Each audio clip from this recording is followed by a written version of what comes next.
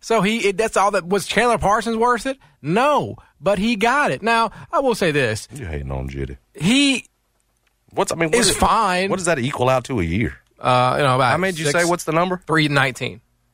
The extension takes it. You're not even getting $7 million a year. He had 2 seasons left on his contract through 26-27, so this is an extension. You understand what's happening here, don't you? What? Melton gone, they're going to push him up into that role. They're going to give him a shot. That's true. To be that scoring guy off the bench of that second unit. Like, that's what this is to me, is what it says, rather than going out and getting some of us have thought maybe you need to go get a veteran in that role, whatever it's going to be, somebody a little bit more proven than these young guys you're bringing in. No, they're going to give it to Concho. Yeah, no, you're right. I mean, look, and to that point, I think Harrington's been on that they were going to bump him up. Yeah, he's been saying this for a while now. It's a reward. It's the bump up. It's a reward for him having come through, the organization and having sort of, been consistent. He was undrafted out of, where was he at? Like Fort Wayne or something? Undrafted out of Fort Wayne, went with the Memphis Hustle. Then he found his way on and he stuck and, found a way. Like, he's not a bad player. He's not a bad player. Is he a good player? He's fine. He's serviceable. Maybe he'll hit a couple threes for you. He did have the triple-double last year. So he's career 41% from three. Yeah. Just career. Career 41% shooting from three. Yes. So that's something. And again, I look at it more as you've been a member of the organization. You've been above board. You've contributed when your name has been called. And so here's a 3-year contract extension that's fully guaranteed. It's a reward for John Concho. And look, he's going to be a rotation player. He's going to fill some of the DeAnthony Melton minutes. I mean, that's what he's ultimately going to be. And with that amount of money, what else were you going to get? Right? I understand the and it's like, again, there's clearly been a push by the Grizzlies, whether it's been rewarding Kennedy Chandler, right, with the most guaranteed money of an American-born second-rounder, guaranteeing all $19 million of John. Like, look, we're gonna show in good faith that we're committed to you guys, right? They're not being cheap. These are things that do add up and do matter, right? I mean, at the margins, I don't know when it all comes out in the wash what it'll be, but I do think teams notice this, agents notice this, players notice this. They say, man, the Grizzlies take care of their guys, right? That front office they do right by their dudes. And, sometimes that could be that can make a difference, like having and I think it's why you feel good about Ja Morant, because the front office is showing they're going to do right by dudes. A lot of franchises don't do that. A lot of franchises will commit to their guy, and they will say, the hell with everybody else. What the Grizzlies are saying is, look, we're going to build this team. We're going to do right by the guys. We're going to show we believe in them. We're going to show them in good faith that we are committed to them. And if Ja ever came to them and said, I need you to do this for whoever, they are clearly saying, we will do that, right? And they're not being walked over here. John Concho, like you said, is a 41% career three-point shooter. The guy can shoot the ball, which is totally like, it's not like they just gave one of Josh's friends a $21 million contract here, though I would do that if it came down to it. You know what I'm saying? And I think they probably would too. But yeah, I think it's just an illustration of the Grizzlies front office saying, started 7 games last year, played in 72. Yeah, almost 18 minutes per game last year. They're going to give them more opportunity. And John, hopefully those shooting numbers stay that high with the increased opportunity. Yeah, it's like, do right by us and we'll do right by you. It's pretty much what the Grizzlies are saying here. They didn't have to guarantee all $19 million of that. They could have structured it in a different way. They could have done a 2+1. They could have done a million different things. But they said, you know what? You've been really good for us. You came about it the hard way, and we're going to give you all $19 million guaranteed. Enjoy it. $30 million career earnings for John Concho, who, like, 90% of NBA fans have never heard of. That's amazing. How beloved is he here? Is he as beloved as Nathaniel Root? Is he as beloved as Kenneth Lofton Jr.? No, not right now. I mean, didn't he have triple-double and we went crazy? Like, he's pretty beloved, is he not? We go crazy kind of the same way because he's like this sort of unassuming. But it's not overboard crazy. That's what I'm trying to get at. I mean, you can't go overboard, right? Because he, at the end of the day, like, he's not gonna be an all-star. Well, you about to get increased role here, bro. Well, then that's gonna be interesting, right? He's your new DeAnthony Melton. And I know he's very glad he got the fully guaranteed $19 million because you don't always know how guys are going. It's sometimes easier to be a bright spot when your role is limited, right? Sure. You come in and you only play 6 to 7 minutes a game, make a couple shots, and you're doing amazing. Well, what about when that goes up to 15, 18, right? And you're out there for longer stretches. Right. You know, you have to produce for those stretches too. So it'll be interesting to see, like, how does he, adjust to that? I mean, D'Anthony Melton, he, especially at home, like, he did some good things. Yeah, especially regular season. Yeah. So, come playoff time, if you do anything, like if you play dead, you're an upgrade on D'Anthony Melton. But it is going to be a bigger role. It is going to be an increased situation for him. And I'm glad he got $19 million guaranteed. John, I'd rather have D'Anthony Melton. Well, they're like David Roddy. They traded him away for David Roddy. That's a David Roddy discussion, not a John Conchar discussion. I'd rather have D'Anthony Melton than both of them. D'Anthony Melton wouldn't do anything for you in the playoffs, though, Brad. That was the problem. I saw it, but he's a better player. He's a better regular season. Yeah. So you have a chance to be a better player in the playoffs. Well, we don't know yet on David Roddy. But I think they had made their decision and given ample opportunity. I'm just looking at it from their thinking here. They looked at it as, we've given you the opportunity to be a guy that impacts us both regular season and playoffs, yeah. and he came up short. I guess I'm a strange sampler when it comes to, when you have the large sample. I always look at the large sample and I get it. Large sample of regular season. I get it. You want playoff awesomeness. Totally get it. But he's also been healthy, and his role's changed a lot of the time because of that, because he's had unhealthy playoff players around him. I just like it. I also think he's just a better player than both of them. That's my thought. Well, especially defensively. Yeah. Like what he could do there with those long arms. Konchar's not going to give you that. I actually think Melton's going to get a chance to show you some wild stuff with that 76ers team coming up. There's a chance that the Grizzlies look back in 5 years and D'Anthony Melton has helped the Philadelphia 76ers win multiple championships and they look stupid. But we don't know that yet because that's not a... By the way, I'm not trying to be contrarian here. I just want... This is the thing that pops in my head. I'm sure there are other listeners that feel that way. But, here's if David Roddy, for example... Right. Has 35 tonight. I don't know. Who knows if he will, right? Then it swings, yeah. Yeah, then we'll be coming here saying, man, that was a hell of a that was a steal for the Grizzlies. I don't know what he plays, though. What does he I don't guard? know either. That's a good question. That's the thing about it. Like, you might have, to Brad's point, you might have given up a guy, right? Look, something at least in the regular season. I even tweeted it. For a guy that doesn't make it. I tweeted it. I said, I am not a big David Roddy guy. We saw it when you did it. Yeah. So it's not like I'm sitting here trying to have your doubts. But I just think the franchise had made its decision on D'Anthony, and that's why they were willing to make him a piece to see if another guy can be a piece for them. And I can respect that. They said, you know what? The drop-off between John Conchar and D'Anthony Melton is not so big that we can't send D'Anthony Melton to get a guy in David Roddy who we think can be X, Y, and Z. That's fair. I mean, that's what it was. That's the way they're working. Whether it pans out, we'll see. Yeah. They got a good track record.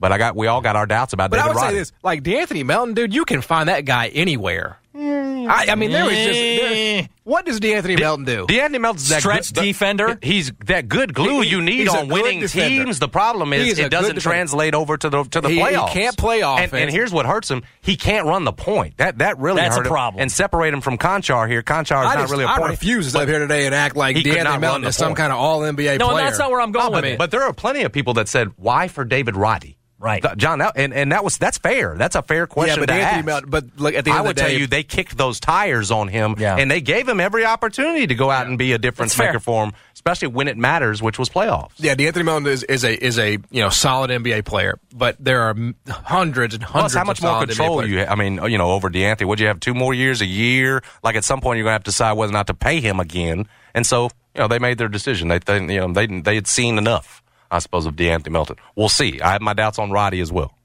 Yeah, but again, we won't know. I mean, that's the thing. It's like you want me to make a verdict today, and I'm not going to do that for you. I can't do it. What you looking at me for? I can't give you He's the one told you he likes D'Anthony, didn't like the trade. If David, which is fair. Well, we can't know that yet, though. We can't know that. I'm making a prediction. Yeah, you just predict that. That was Brad having an opinion and making a prediction. You're predicting what?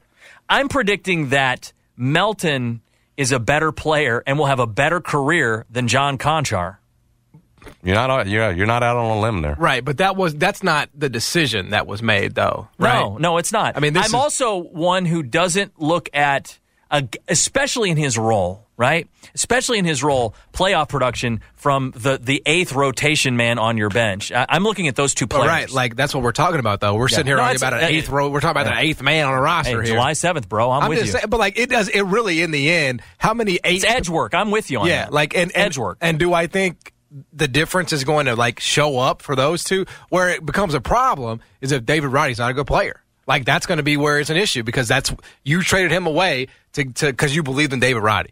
That would be a swing and a miss. Yeah, that's believed fair. highly in him. I mean, clearly. Yeah, you traded him. Traded back into the first round to get him. Now LaRavia, I changed my opinion, and I not just being revisionist after seeing one game. A shooter like that role, I think, is something that can always be used by the team. Yeah, and that was really where Melton fell short. Like, he wasn't a shooter. That's the problem. Now, hey, if here's the cool thing though, and I love being wrong about this stuff. Like if they put a bunch of minutes under Conchar with this $19 million contract, and he's playing what 20 plus per game, 25, right? Seventh or eighth man off the bench, like starting some games because there's too many guys injured at times, and especially now. Like, yeah, maybe that'd be good. Maybe it could be a good signing if he can shoot.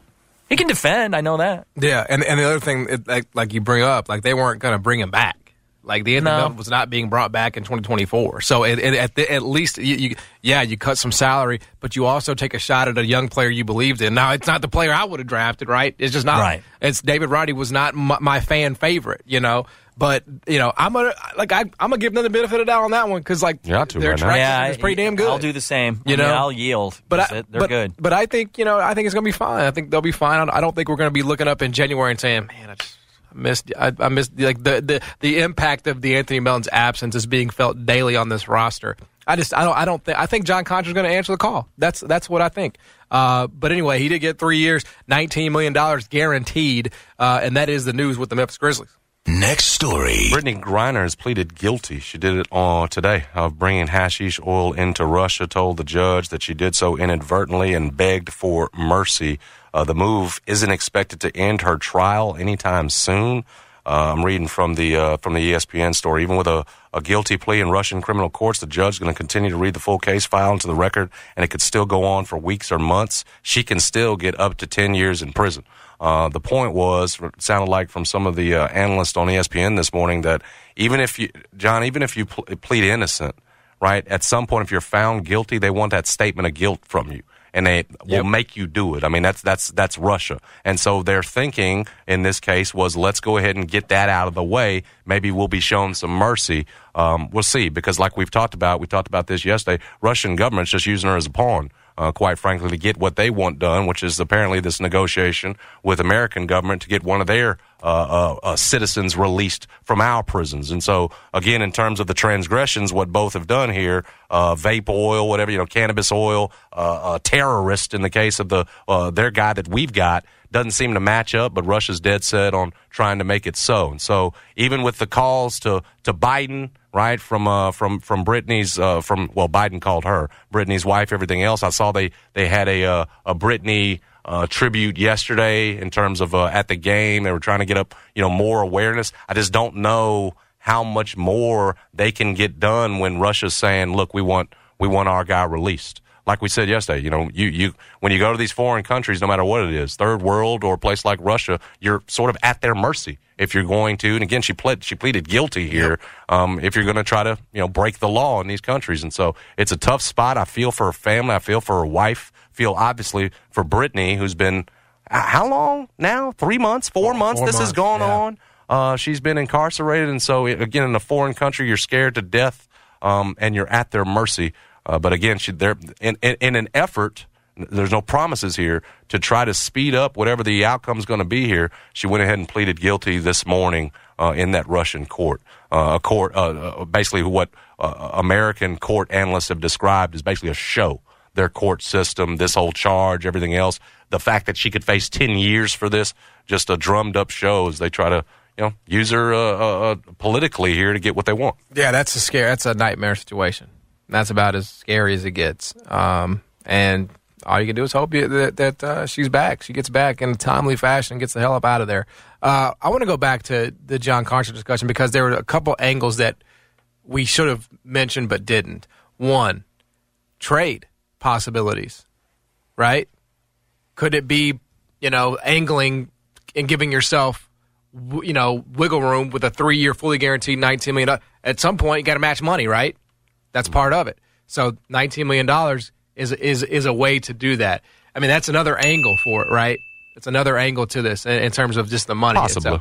So, I'm not saying that it is. I'm not saying because it could just as easily be like we talked about. Well, what you need another money piece for the Big Kevin Durant trade that's coming? Is that what you're trying to tell me, here, John? You're getting 3 years fully guaranteed of John Conchar. You got him on that deal. It's a hell of a deal for the next team. There's no question about that. Again, I think this is we're going to stand pat. We're going to bump up the guy we've got into DeAnthony's old spot, at least to start, and then see where we go from there. Yeah, so that'd be interesting though if this is part of something bigger. Well, eventually, you got to have something. You got to have you got to make money work, and you got to have to because Desmond Bane's on a rookie deal still, so he would never be a part of that. So you got to get there eventually, and this is a step towards doing that. The other, I've seen people tweet this, is that Conchar got extended before Dillon Brooks. Right, Dillon Brooks is on expiring, but I would ask people, why is that surprising? Right. Did people really think Dillon Brooks was like? Do you expect him to get extended? I didn't. Well, I don't expect. I expect the Grizzlies to have made an offer, and Dillon Brooks just said that's not enough, and so those negotiations will go on. Right. Whereas with John Conchar, there was a number he was perfectly happy with, particularly when it comes to guaranteed money. Right. And he'd say, "Hell yeah, let's do it." What? That much? Yes. Yeah. I mean, it's going to be more of a negotiation. Obviously, with Dillon Brooks, you figure there's a number out there that the Grizzlies are comfortable with, and that right now, because why wouldn't you have already worked on this or at least floated something to his people? He's on an expiring deal, and right now we're probably in the middle of negotiations or trying to figure out, what Dillon will take, what Dillon and his agent will take. Yeah. So that doesn't surprise me at all that Conchar was ready to get done. Well, I always kind of guaranteed money. I just kind of always assumed that. And I've been on this assumption for a while that Dillon Brooks was just going to be on the outs. Well, just with that, Dillon Brooks is going to want a number higher than what the Grizzlies are comfortable with offering. Right, exactly. But with the other contracts they're going to have to pay coming up. And then look, the truth is Jaren, Ja, Bane coming up eventually. This is where the deadline. This is where everybody was talking about it last year, but last year just didn't make sense, right? So then you get to a deadline situation. And this is where, the Jaren injury might matter. Where are you, right? Where are you at the trade deadline? Are you, are you close? Are you still, treading water? Are you 4th, 5th in the West? If so, then you – but what if you're not? What if you're 6th or you're 7th or 8th or 9th? I don't know. Who knows? I do think it's going to show up in the scoreboard not having Jaren defensively. That's not really a hot take. So – what if the Grizzlies aren't where they want to be? Would that add the urgency to make a move at the deadline? I think it has to, doesn't it? I don't get the sense that this front office is ever going to be knee-jerk. So if they're struggling maybe a little more than they actually thought by the time they get to the trade deadline, they're going to make a decision based on the struggles of the first half of next season. Right. I think very I know a lot of us said it last year. A lot of folks were wrong, that the Grizzlies were okay with taking a step back to take a step forward. That's what we talked about with the Valanciunas trade. Okay, that didn't happen. They took a step forward. That was clear. But if they did, again, go, and it would be easy to take a step back with Jaren and the news on him with the injury, with the fact that you finished 2nd in the West last year, I think they understand that if that happens, you're not going to panic. Again, you don't have a front office. We've been talking about this all week, John. You're watching Minnesota and these other teams make moves, right? You don't have one that's feeling like, oh, man, all of a sudden we got to go out and make a big splash. Right. You've got one that's been careful and designed and purposeful and taking its time, and I just think it's going to continue to be that. I don't think they'll make some, again, if the struggles are more than they anticipate next year, that they make a trade deadline decision based on that. I think trade deadline decision will be based on two. Hey, is Dillon Brooks ready to? Is he going to offer that contract extension, or is he going to take it or not? Or is that number going to be too high? That's going to play into it, I think, more than the record, the 1-loss record on the court. Yeah, what they do with the deadline. But they give themselves options, right? The more money they have on the books, the more options that they give themselves. More likely, yes, it's just a way for them to reward a guy that's been in their organization, right? But someday down the line, could that turn into, a business decision? Absolutely. Next story. All right, it is Jason Smith's favorite part of the day. conference realignment Hey, update. get me Yes. excited about Memphis's chances.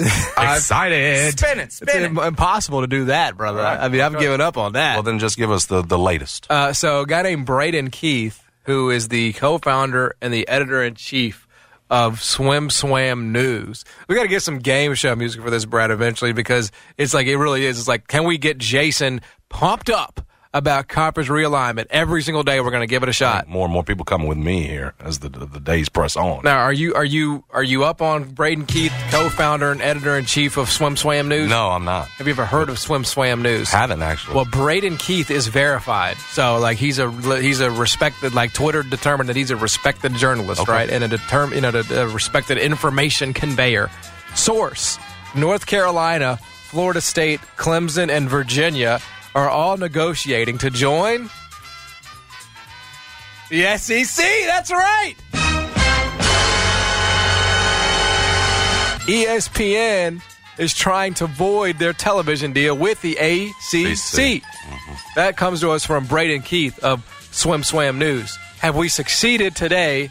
Have you rolled over in bed on this news? You remember when we first started this and you said this was fun? I'm going to forget the Memphis side of it. You just said all this realignment news and all this changing, right? This new world, is fun. This is fun. Yeah. You still think that? That was a bad take. Really It was. was a bad take by me. There's nothing fun about this at all. Right? The rich getting richer and just buddying up. This is frat boy stuff, is essentially. And you ain't in the frat. Nope.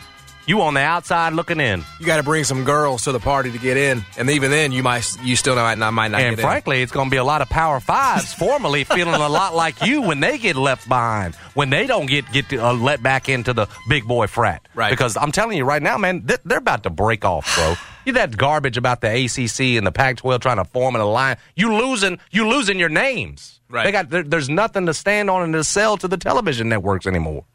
And so the problem is, once you cut out all the little bit of fat that you had in the Power Five, that fat's still going to be ahead of you, Memphis. And so, again, from the top and nationally all the way down, the news ain't good for anybody unless you are the already rich. Exactly. Already one of the big dogs. That's exactly. I mean, this is the rich eating the poor in action right here, man, for real.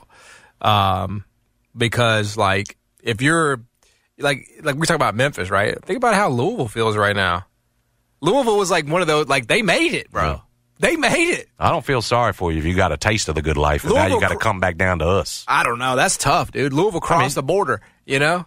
I mean, Hey, come on back where we at. They did. They ain't coming back with us. I mean, where are they going though? 'Cause they're not getting picked up into the Big Ten. They're not getting picked up into the SEC. They're going to be the best of the rest. But what's that get you? You know. And then Memphis is going to be the best of the rest of the rest. What's that get you? Memphis already is that, right? But I'm just thinking, like, Louisville, man. That's who really gets hurt by this. Memphis does, but Memphis was already like wounded on the side of the road, man. Louisville was like there. Louisville was like at the table, you know, eating, and now it's like they've been kicked out in a way. I don't know if this is going to happen. Who knows if Swim Swam News is right? But you know, programs like that who were on like the who caught on to the rope on the helicopter at the last second, you know, and found a way in, and they're like, whoo. Only to wake up from that nightmare. You don't think the SEC's made note of the fact that we just got new AstroTurf in the stadium? Liberty Bowl over there? Oh, okay. So you Did you see that? So you trying to be funny. Did you see the upgrades we doing over here? We got the new AstroTurf info. Send it to Sankey. See, you trying to be funny. It's not funny, man. See, this is like something I would expect from like a Mississippi State fan or something. This is you. No, I'm it's not. playing you. No. This is what you would do. Even I'm not going to do that. AstroTurf? Come on, man. I'm talking We about... needed it. It's been since 2000 whatever. We're making the upgrades over there. It should impress the SEC, hopefully, or what's left of whatever we're going to join, quite frankly. Let's go back to your frat party analogy, right? Your frat analogy. Go right ahead. So there's a big frat party going on right now, and it's the SEC, and the Big 12 kind of got one going on, right? No, Big Ten and the SEC are having the frat party. Right. That's the big frat party. And so Memphis is ugly. Memphis is an ugly, lame dude, right? Would have no chance of getting in that party otherwise. So what Memphis got to do? We can't even bring no extra beer or drinks or anything to get in that kind of party. No. They don't care. They don't need it. What's the What's the bring some new AstroTurf? They don't give a hot drink damn. that Wright Thompson always pitches? Pappy. Oh, Pappy's. You can't even bring no Pappy and get in. They man. don't. Yeah, they don't care. They got that stuff already. You got the oldest batch of Pappy. Doesn't matter. How do you get in? You got to bring some 10s, some 15s, some 20s, right? So, like, who is that for Memphis? I mean, you got to ride the troops, man. You got to get Fred Smith, like, for real, locked in. Like, he's got to be making those calls. Oh, we've been saying his name for years. Well, now's the time. Fred's going to get us in. Now's the time. And he's stepping down? Well, whoever it is, the FedEx. I mean, well, give me another one. International paper. If you're a Memphis business, that's who they got to go get. They got to say we're gonna do service master. We're gonna commit X, Y, and Z, right, to your conference. Millions upon millions, hundreds of millions of dollars over the next 10 years. But the condition is Memphis is in. That's the only way. And I don't even know if that's enough. When you're talking about billions here, I mean, none of these schools are hurting for money, but I'm just trying to get Memphis in the party, bro. That's the only way. Thank you. We got that new AstroTurf in, brother. Just want you to consider what all the upgrades we're making over at Liberty Stadium, Simmons Bank Liberty Stadium. Will you still watch? First time we've upgraded since 2012. Will you still watch college sports? Upgraded the AstroTurf. Will I still watch college sports? Of course I will. But you're jaded by the whole thing. Yeah. You love it. You've been sold this, just bag of goods, but it's there's actually nothing there about Memphis and getting to the big boy land forever. Well, and you've been getting led by that narrative forever. Well, here's the thing: when you're a kid, you get tired of it. You don't know the first thing about conference expansion and conference realignment and the Power 5 and Power 2 and all that. All you know is, your team. All I knew when I picked my favorite team when I was a kid was that team was fun to watch. That team was awesome. And you just fall in love. You don't get to choose. It's chosen for you. But the sad part is, really, it doesn't matter. It doesn't feel like it matters as much what you're doing right now as it mattered that you didn't get in the game earlier, that you didn't get in the game decades ago. You know what I'm saying? Start this movement earlier, because then maybe you're a Cincinnati that's already, sort of in the – then maybe you're a Louisville. You know what I'm saying? You have made more progress on it, because now all the shuffling and all the moving and grooving you're doing, like we've talked about with the goalposts changing, it's not enough. And so that's the saddest part, is that it's what you should have done years ago that you can't change now. It's completely out of your control. That's probably going to be the thing that keeps you in the spot that you are. No, it's in the have-not category. Yeah, the stuff that's going on with the Liberty Bowl right now, right? The renovations and the real investment and commitment. Oh, seriously, yeah. I'm messing around a little bit, but they're doing what they have to do. The AstroTurf was not part of the damn rollout, bro. I mean, that's like something that, again, also... No, well, that field, they last 10 to 12 years, apparently. The AstroTurf fields. So it's been about that. Oh, okay, so it was just a lifespan deal. Yeah. Yeah, I mean, but the investments and the commitments that are happening right now should have happened 20 years ago. Correct. They should have. These are things that needed to happen then. And unfortunately, it was just a comedy of errors in a way. You didn't have the right leadership at the time, and you have to have some visionaries. And I think, look, Shirley Raines was a visionary in other aspects, in other ways. She was more of a visionary for the academic profile, which, like, look, full credit to Memphis, like, the academic profile is completely different than it was 20 years ago. Mm-hmm. It's a Carnegie One institution, right? I mean, it's it's an R1. There's some prestige, and obviously David Rudd deserves some credit for that as well. So they have made strides, unfortunately, in places that people don't care about, right? The people that are driving around, I don't give a damn that, Memphis is a R1 research university. That don't matter to them. What matters to them is who we playing on Saturday. We playing UAB or we playing, Oklahoma State? And the answer is going to be UAB, because, RC didn't have the foresight to think about football. I mean, that was just, he wasn't a football guy. Basketball thrived. Basketball, was high on the hog, while football kind of died on the vine. And eventually, Memphis got the leadership that understood it and that got it and that knew that, hey, like, we have to fix our football if we ever want to do anything. Well, it's Tom Bowen. And the unfortunate and the tragic piece of that is by the time Memphis sort of realized it, it was just too late. It was too even with the great advances, right? Even coming as far as you did so quickly. Yeah. Especially again when the goalposts are moving and the landscape is changing like sand. Yeah, because the like truth the sand is in the desert. Is that it takes it's never the same. It takes years and years and years and years to reverse perception. You know, it just does. So all those years, that was just the undoing of the nationwide opinion and perception about what Memphis football was. So that took time to unwind, right? And then you have to, okay, now we're doing this, now we're doing that. But these places, they move on. They move on, and I don't think the answer. I don't think the truth is that we're going to look up and say Memphis didn't do enough. Since 2012, I mean, they did. They have. They've done everything that you can humanly do. But it's going to be that 10 to 15-year window before that. Nobody that was even instrumental in those decisions is around Memphis, is associated with Memphis, has anything to do with Memphis anymore. But, that's going to be the nail in your coffin, is that 15-year window when you just weren't making the investments, you weren't rallying the troops, you did not have the vision that was necessary. And I hate to penalize people for that, because who knows, it's hard to have foresight like that, and maybe you weren't going to be able to get the investment for football wasn't going anywhere. But the truth is, to go back to 96, that was the time, right? They beat Tennessee, they beat Peyton Manning. Let's do something with this thing, because it can be done.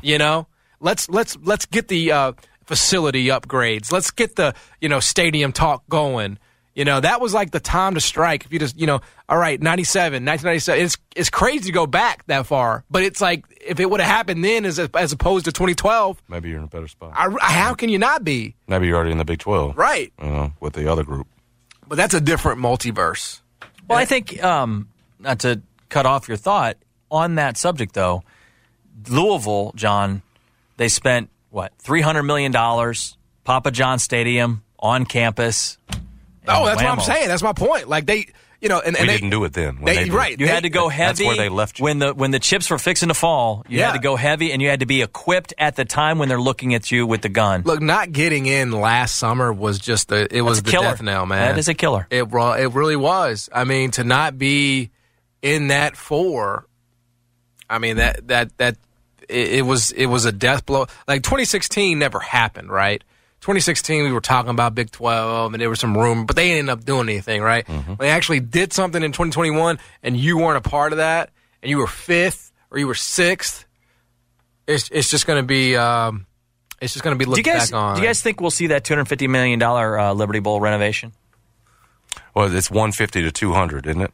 Yeah, that's what they're hoping for. 150 plus. If they got to 250, that'd be great. If they get Call to it 100. If they get to 150, it'll be great. I know that was the lower end of what they're hoping to get, but like we talked about, when you have this kind of the landscape changing like this, and you're trying to tell people, hey, just a little bit more, and we'll be there. That's a harder pitch to get people to believe. That's what I'm having a hard time with, Jason. It's when you see $100 million, call it $50 million, call it $25 million. It's how do you fundraise when you're seeing all these things going on around you? It just seems hard.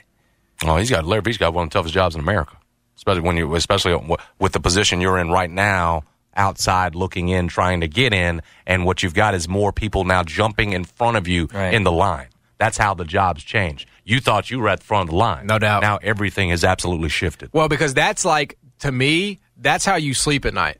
That's part of why Larry takes the gig, I'm 100%. Telling y'all, because he thinks they're close, and I can help get him over the hump. Yeah. Right? You look at the work that Rudd had done, what you're inheriting, sort of, when you take the job. If you tell him now, you show him this landscape, does he even still take the job? Because, again, where's the win?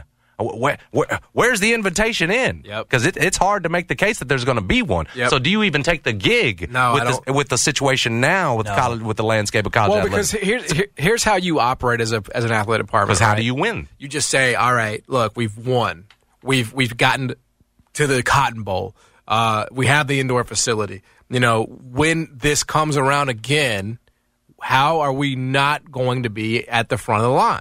We've done everything that we didn't do the first time. That's right, John. And we've gotten on television. Now, we've had game day. You had real, on paper, right? as much momentum as you have ever had as an athletic department from the years like 2018 to 2019, right? That year where Norvell was taking them to the AAC Championship game in the Cotton Bowl. Penny got the job at Memphis. You had game day here on campus. This program and this athletic department has never had more momentum than in that time span. So, yeah, you're feeling good, you know? You're feeling really good. We all were. And then it all just comes something crashing out of down. your control changes. And that's when it's like the sky starts to get dark. Which is really the big dogs get even greedier because they can. Right. And it's there to be had. The television networks will pay it. And that part was out of your control. Right.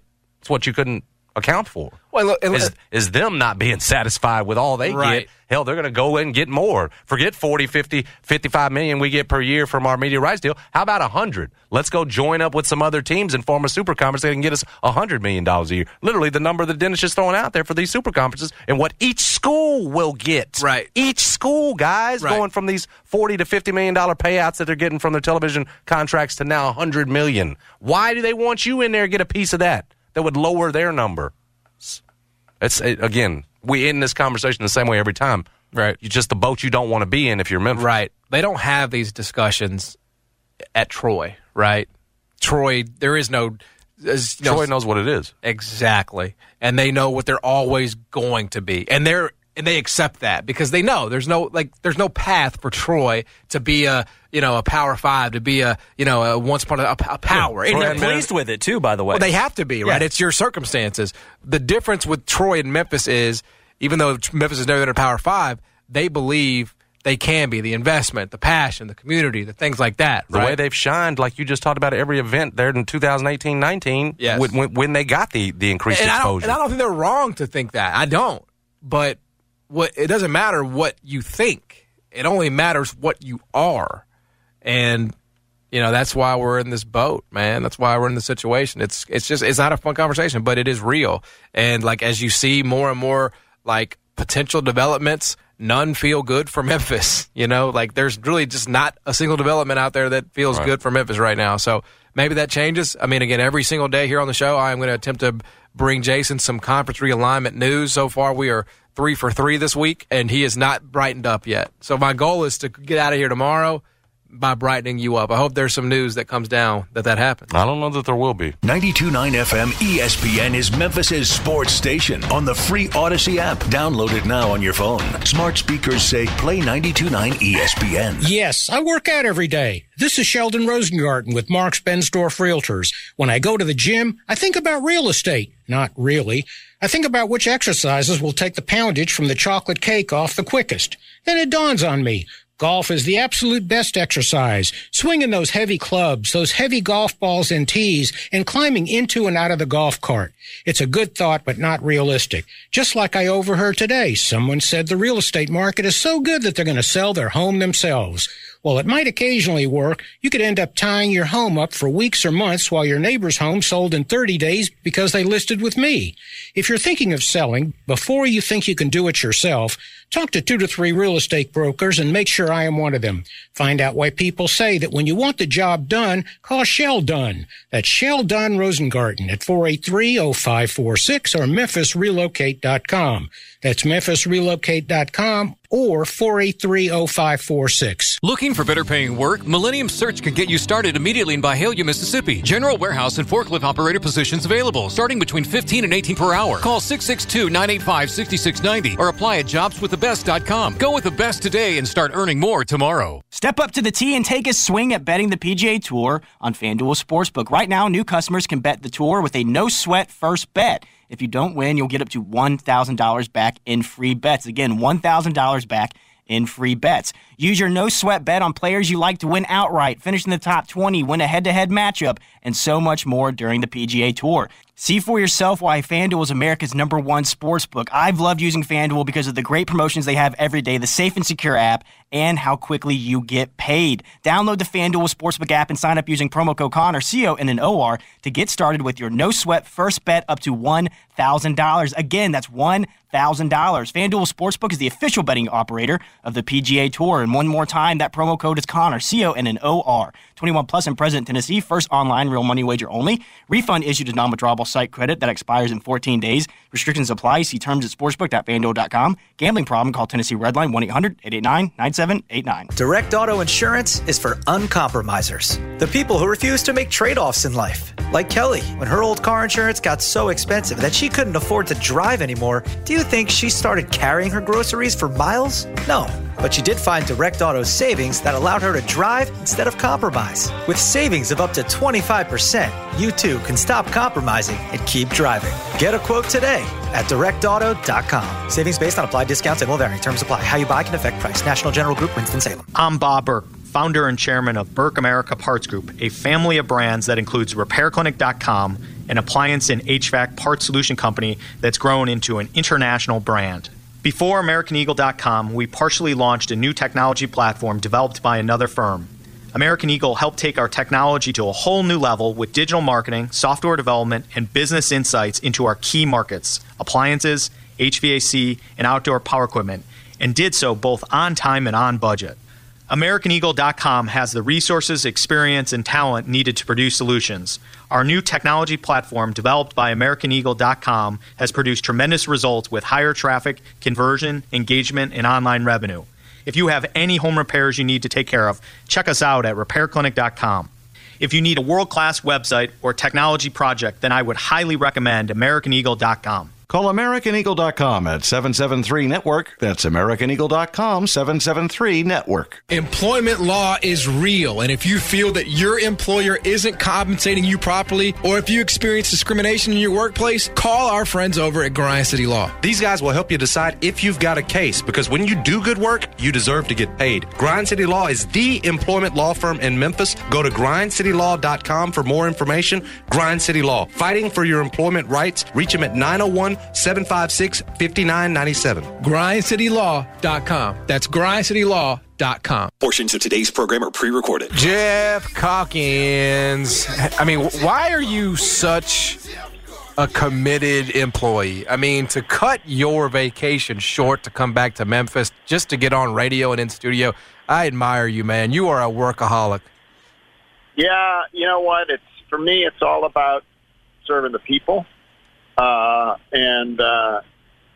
And so that's why I'm racing back right now through really quite some considerable rainstorm in the land of Brad Carson here in central Illinois. But yeah, I'm racing back because it was too cool there. It was only 61 degrees this morning, and I just, I needed to bathe in a hot blanket. And so I'm on my way back.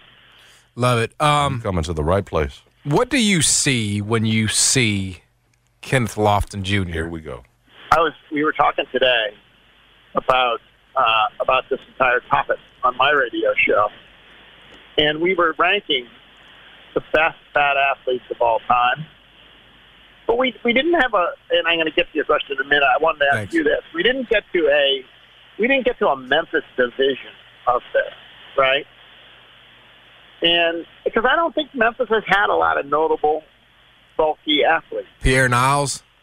Pierre Niles would be one. Wasn't there that center? The center who had the gun, was he a chunky fellow? Yep, Dom Woodson.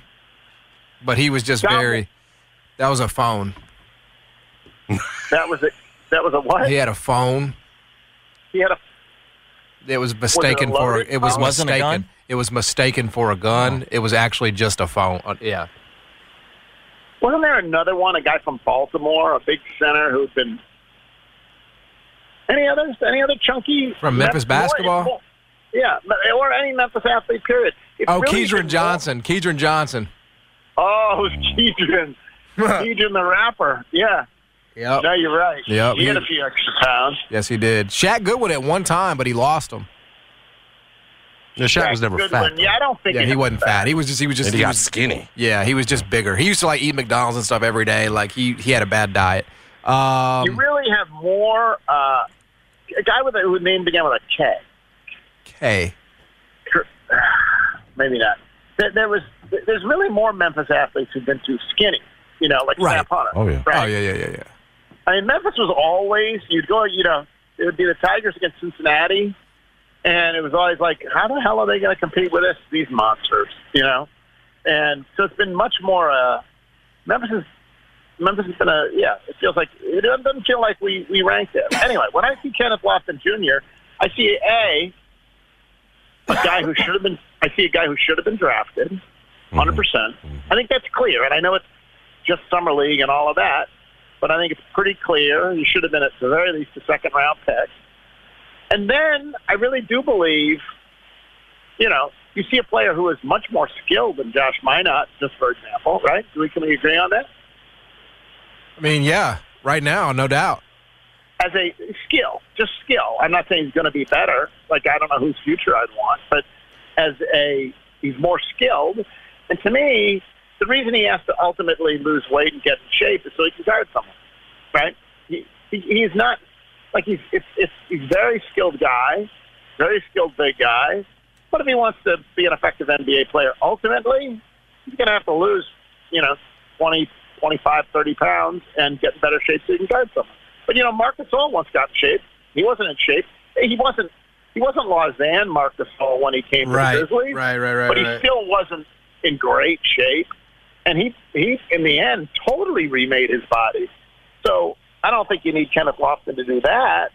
But what I see is they have 5 rookies, 5, who have a chance to be a chance. They won't all be. But I think they have 5 rookies who you can argue it will not be a shock if for each one of them, if in 3 years it was that was such a I'll do it. But all 5 have the capacity. Then in 3 years, if I told you that player was a rotation player for the Grizzlies, it would not at this point shock me. How much, if at all, did him eviscerating Chet? I want to do the Chet side of this, well, especially the early on there. I think Chet did adjust. But like we saw that the betting markets changed after one game from Chet, right? You made note of that, of how Vegas changed the odds on Rookie of the Year after one game. Did seeing him get bulldozed by Kenneth change anything you think about Chet and his future in the league? Not really, because I think we saw, the good and bad of Chet the last 2 days, right? Mm-hmm. But I think the good still, on balance, outweighs the bad dramatically. Agreed. And last night, a lot of it was he didn't hit shots, But I think even last night, yes, he was bullied, and he was bullied by a two-way player.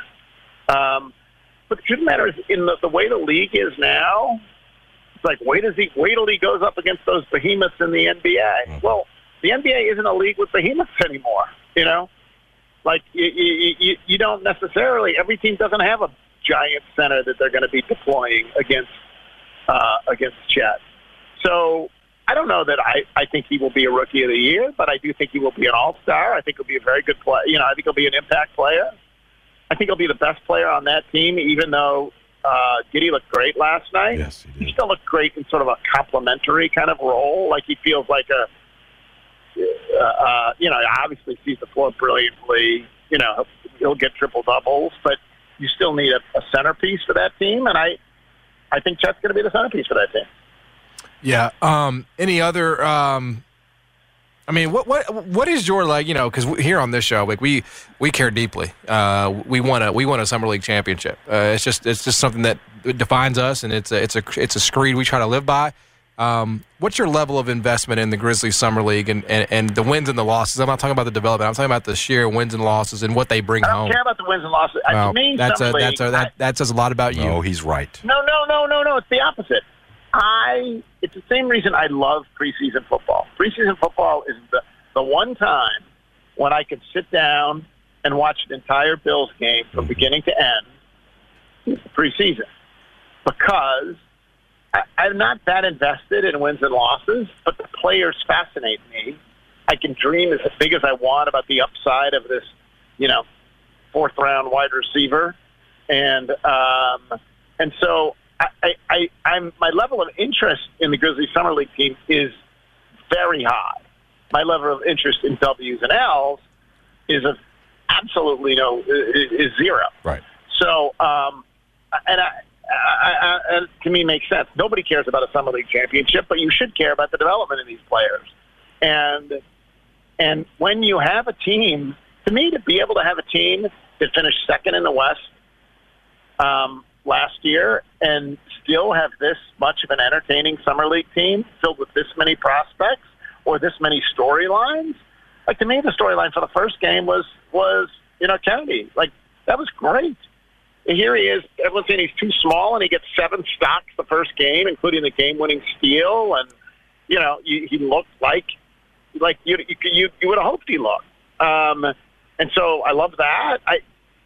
My level of interest in this is really high because the win-loss stakes are so low, but developmentally, it's just fun to watch these guys. Like, is David Roddy tonight going to look as sort of, is he going to have the same lack of impact that he had in game one? Or are we going to see a better David Roddy? I'm interested in David Roddy. Like, I'm interested in all of them, all those guys, the 5 guys, and Zaire, obviously. I'm absolutely fascinated. Aren't you? Like, I think I think July stinks in terms of sports, but I think summer basketball in terms of development in the future is a lot of fun. Here's the other thing. All you got to do is look back to Desmond Bain last summer. Right. If you think it's not meaningful, like, where did we see the Desmond Bain story really take off? It was from last summer. Well, so, yeah, I love that.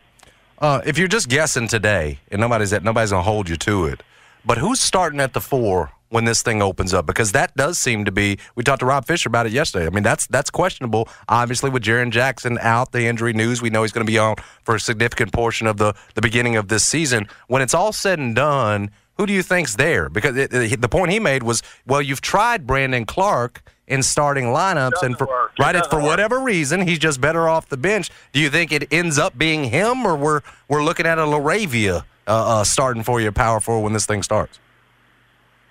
I think I would probably pick LaRavia. I mean, and it's not so much because he doesn't work as a starter. It's because he doesn't work next to Steven Adams, right? Fair. Yes, sure. And so, right now.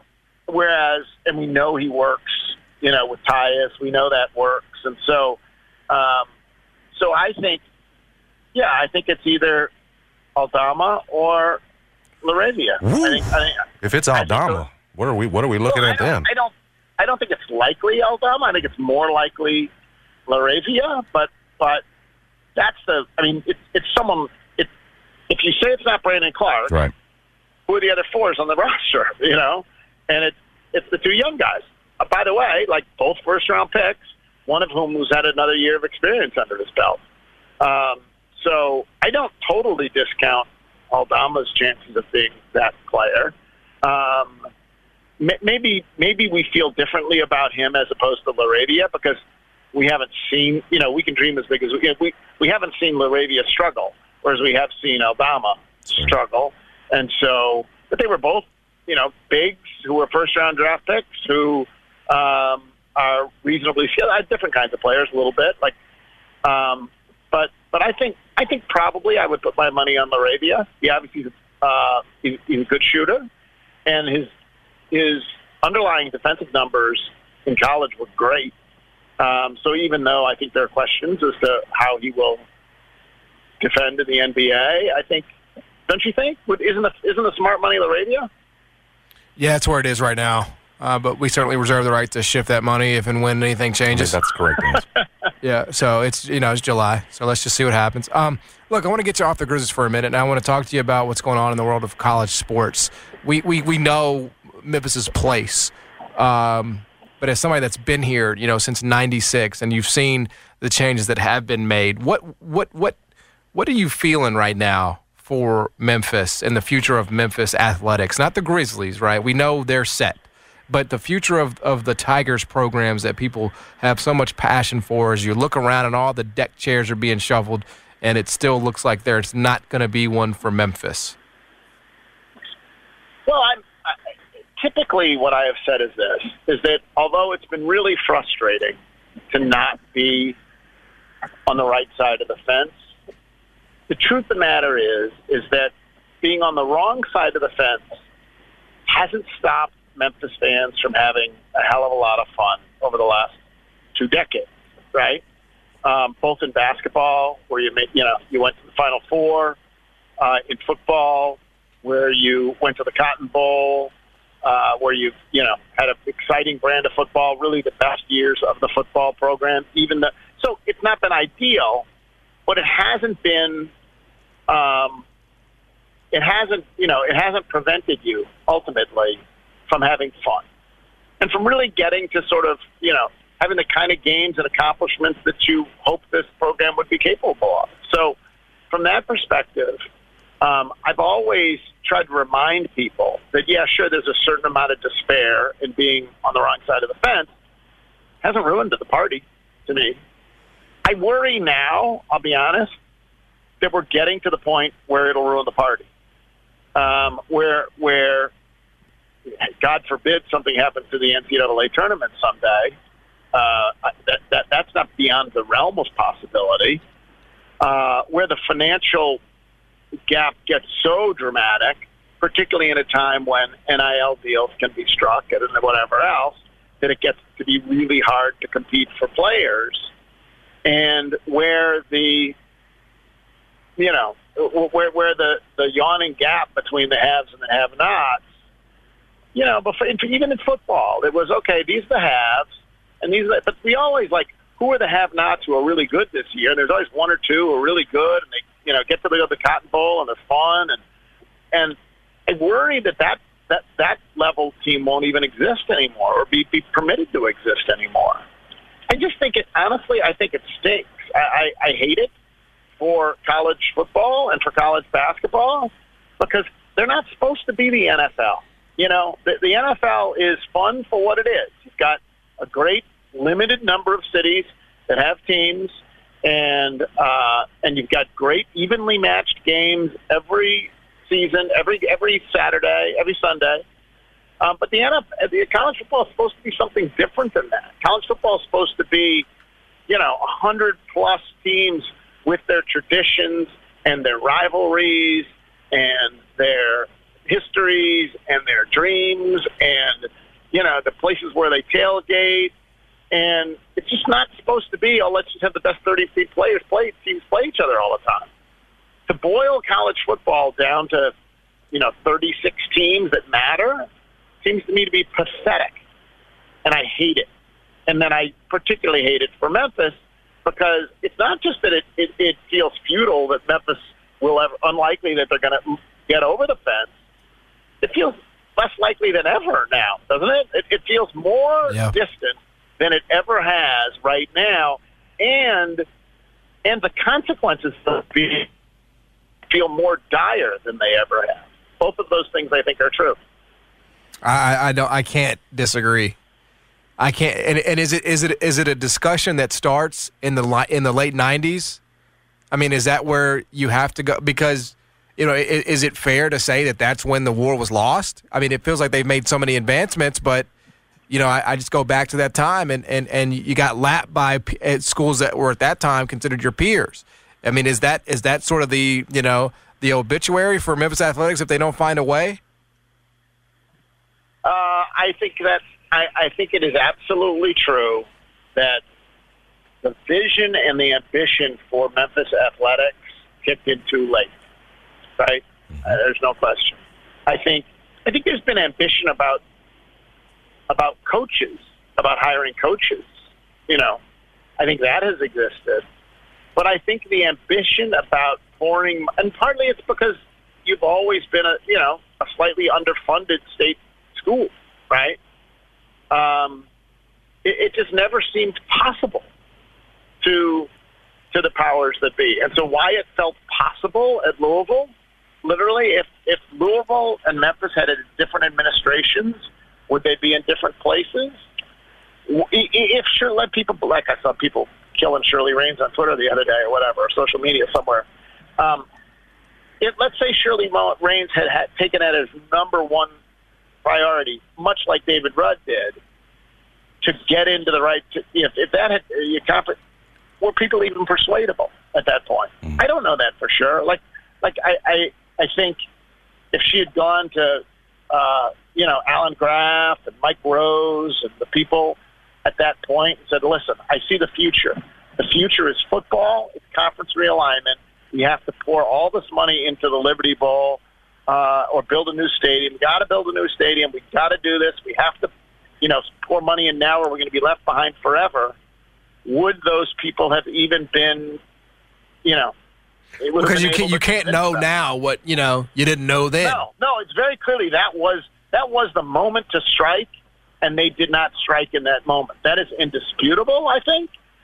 And then in terms of why, were they just not in a position to strike in that moment as a school in this community, whatever else? Yep. Did not have the internal leadership to strike in that moment? I don't point all.